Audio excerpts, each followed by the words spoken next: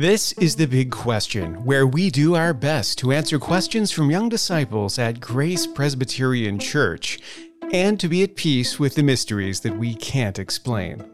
I'm Pastor Mark, your host, and in this episode we have questions from Amara, Julian, Israel, Stephen, Caleb J., and Sam VR. First, we'll tackle a few serious questions, then we'll look at this episode's big question, and we'll wrap things up at the end with a few fun questions.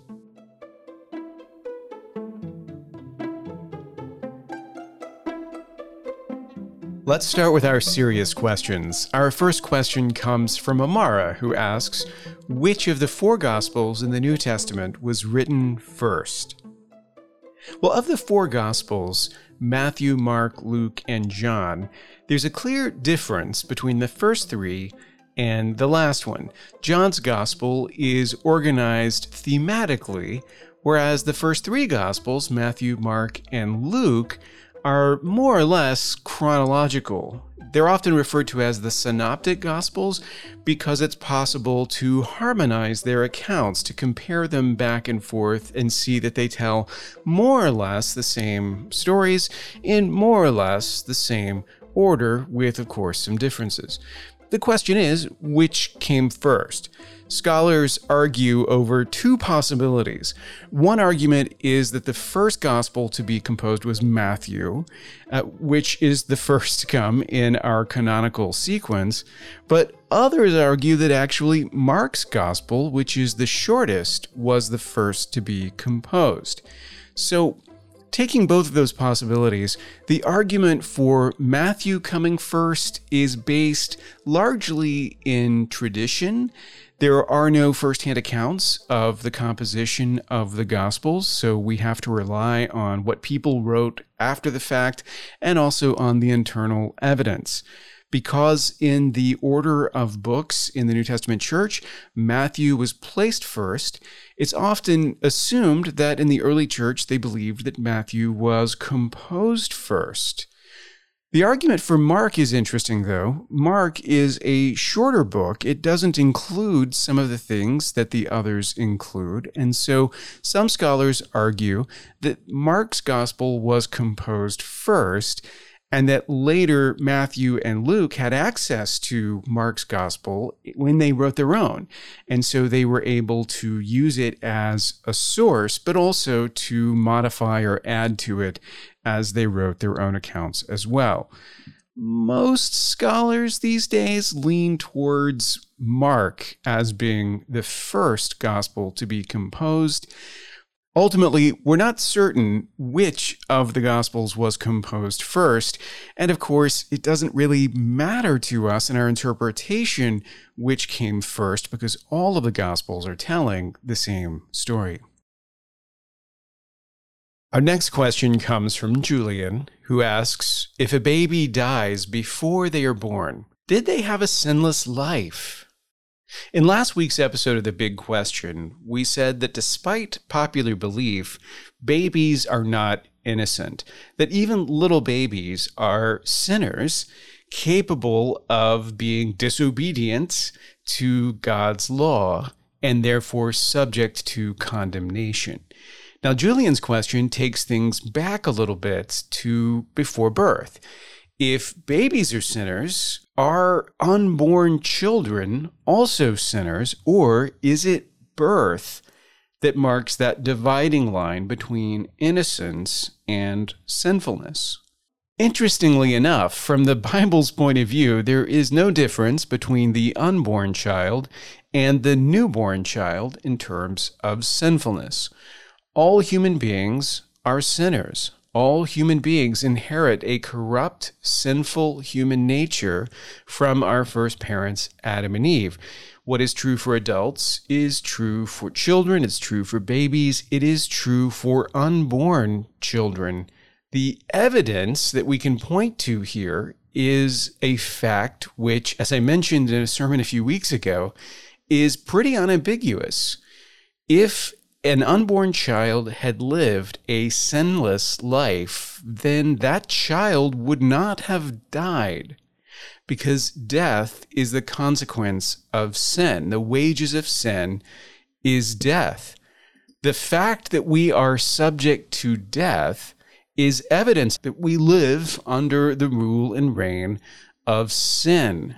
I know that sounds strange because when we think about the sin of Adam and Eve, we think about a sinful choice. God commands them not to eat of the tree. They choose to eat of it. How can an unborn child be guilty of making such a choice? Actually, the Apostle Paul addresses this in a very important passage in Romans chapter 5. Paul is talking about the relationship between the sin of Adam and the salvation of Jesus Christ. He talks about how death entered into the whole human race because of Adam's sin, and all humanity after Adam was under the yoke of death. And as he describes that, just listen to the way that he touches on the example that we're talking about here. Therefore, just as sin came into the world through one man and death through sin, and so death spread to all men because all sinned, death reigned from Adam to Moses, even over those whose sinning was not like the transgression of Adam. That last phrase is the one that I want you to think about. Even over those whose sinning was not like the transgression of Adam. Well, who does Paul have in mind here? Well, it seems to me that he must be thinking of exactly the scenario that we're talking about here. Those who have died before birth and are incapable of making the kind of sinful choice that we often associate with sinfulness itself. So if we understand that the reign of death is a consequence of sin, and all those who are subject to death are subject to death because of sin, then it's easy for us to conclude that everyone who is capable of death has the yoke of sin upon them. The good news is that Jesus Christ in his death has atoned for our sin. All those who are in Christ, regardless of when they face death, will be rescued and restored to eternal life.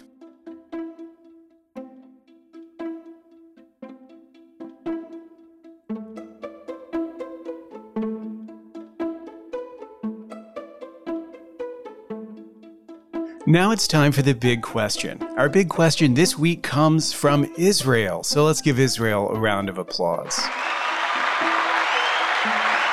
Here's Israel's question. Why did Jesus get baptized? Israel, as you know, right now we are in a sermon series in the Gospel of Matthew. And if you go back towards the beginning of Matthew's Gospel, we actually have Matthew's account of the baptism of Jesus. And when I preached through that text, this was one of the questions that I tried to address because it is a very important moment in the life of Jesus. So just to remember a little bit what's happened in Matthew's Gospel, we have the Gospel opening up with a genealogy of the lineage of Jesus, with an account of the birth of Jesus, with heralding of Jesus's coming and that he will be the king who was promised. So then Jesus is born and he matures. And then we find in this interesting moment right before Jesus heads out into the wilderness and is confronted by Satan, that he presents himself to John the Baptist, who has been baptizing people for the remission of sins in the Jordan River, and Jesus submits himself to baptism. Now, of course, John the Baptist resists. He does not think that he is worthy to administer baptism to Jesus. It should be the other way around, if anything. And yet, Jesus says, no, we're going to do this to fulfill all righteousness. So, what is the meaning of Jesus' baptism? To answer the question fully, we really have to think about what baptism is all about. And of course, that's a question that different Christians will see differently. Many people believe that the purpose of baptism is simply to show your obedience to Jesus' commands after you have been saved by him.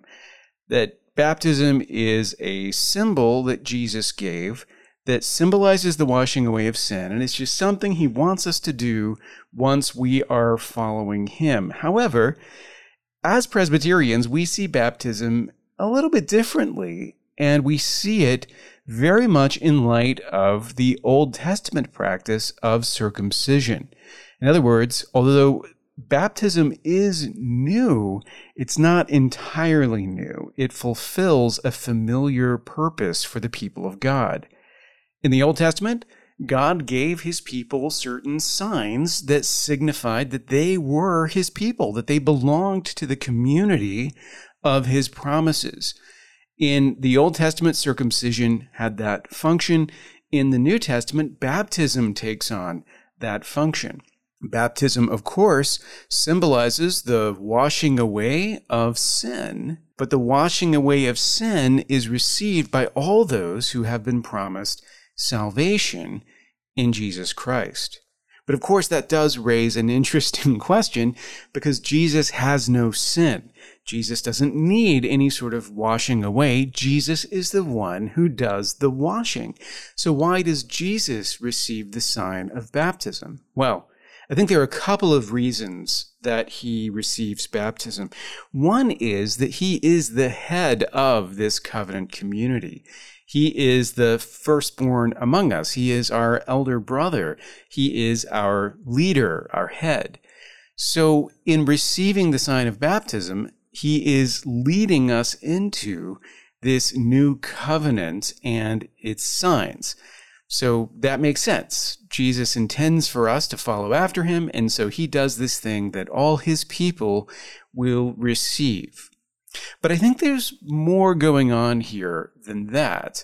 Remember, for Matthew, Jesus is the king who was promised, the anointed one. That's what Messiah, that's what Christ means, anointed one. Now, anointing is something that was done in a way that's very similar to the way that we administer baptism. When a king was anointed, the oil would be poured on his forehead, and it would set him apart. It would sanctify him. In the same way, when the waters of baptism are applied to us, the name of God, Father, Son, and Holy Spirit is applied to us, marking us, anointing us, as it were, making us into kings and priests in his new kingdom. That's what's signified by the sacrament of baptism.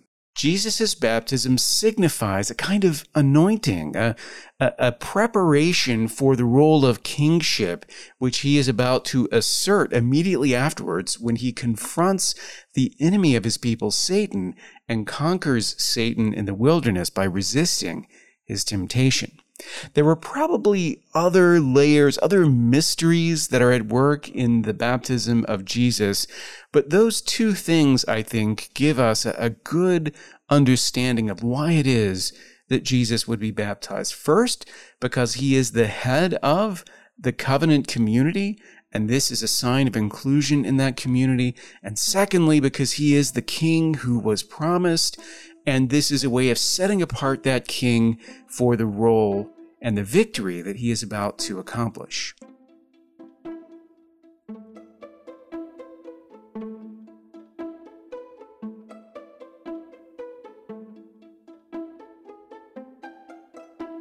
Before we close, let's look at a few fun questions. First, Stephen asks, do you like math? Stephen, not only do I not like math, but I actually really dislike math, probably because I'm not very good at it. I can add and subtract, but beyond that, my mathematical abilities are pretty limited. So no, I don't like to do math. But, of course, math is often necessary, and so I encourage all of you listening to apply yourself to learning math. Don't follow my example. And now, Caleb J. and Sam VR have a pair of related questions. Caleb wants to know, what was your worst injury that you ever suffered? And Sam wants to know, have you ever had leprosy? Well, Sam, no, I have never had leprosy. So leprosy is not the answer to Caleb's question, the worst injury that I ever suffered. I have really not had anything even close to leprosy afflict me in my lifetime. And for that, I'm very grateful. I don't have a lot of injuries that I've suffered that I can list for you. Most of them are pretty minor. I think probably the worst self-inflicted injury would be the time that I stabbed myself in the hand. It went in pretty deep, although it didn't go in all the way or go through my hand, which was nice, but it was a little scary when I did it. Probably the worst injury that I've ever suffered at someone else's hands was the time that Lori decided, while we were driving on the highway, that she would karate chop my throat. And so that's what she did. And of course, as you can imagine, I cried out in pain and choked, and my tongue was sticking out, and she laughed and thought that was really funny. When I asked her why she did it, she said, "I did it to see what you would do, and what you did was hilarious." That is probably the worst injury I've ever suffered, not just physically, but also injury to my heart as well.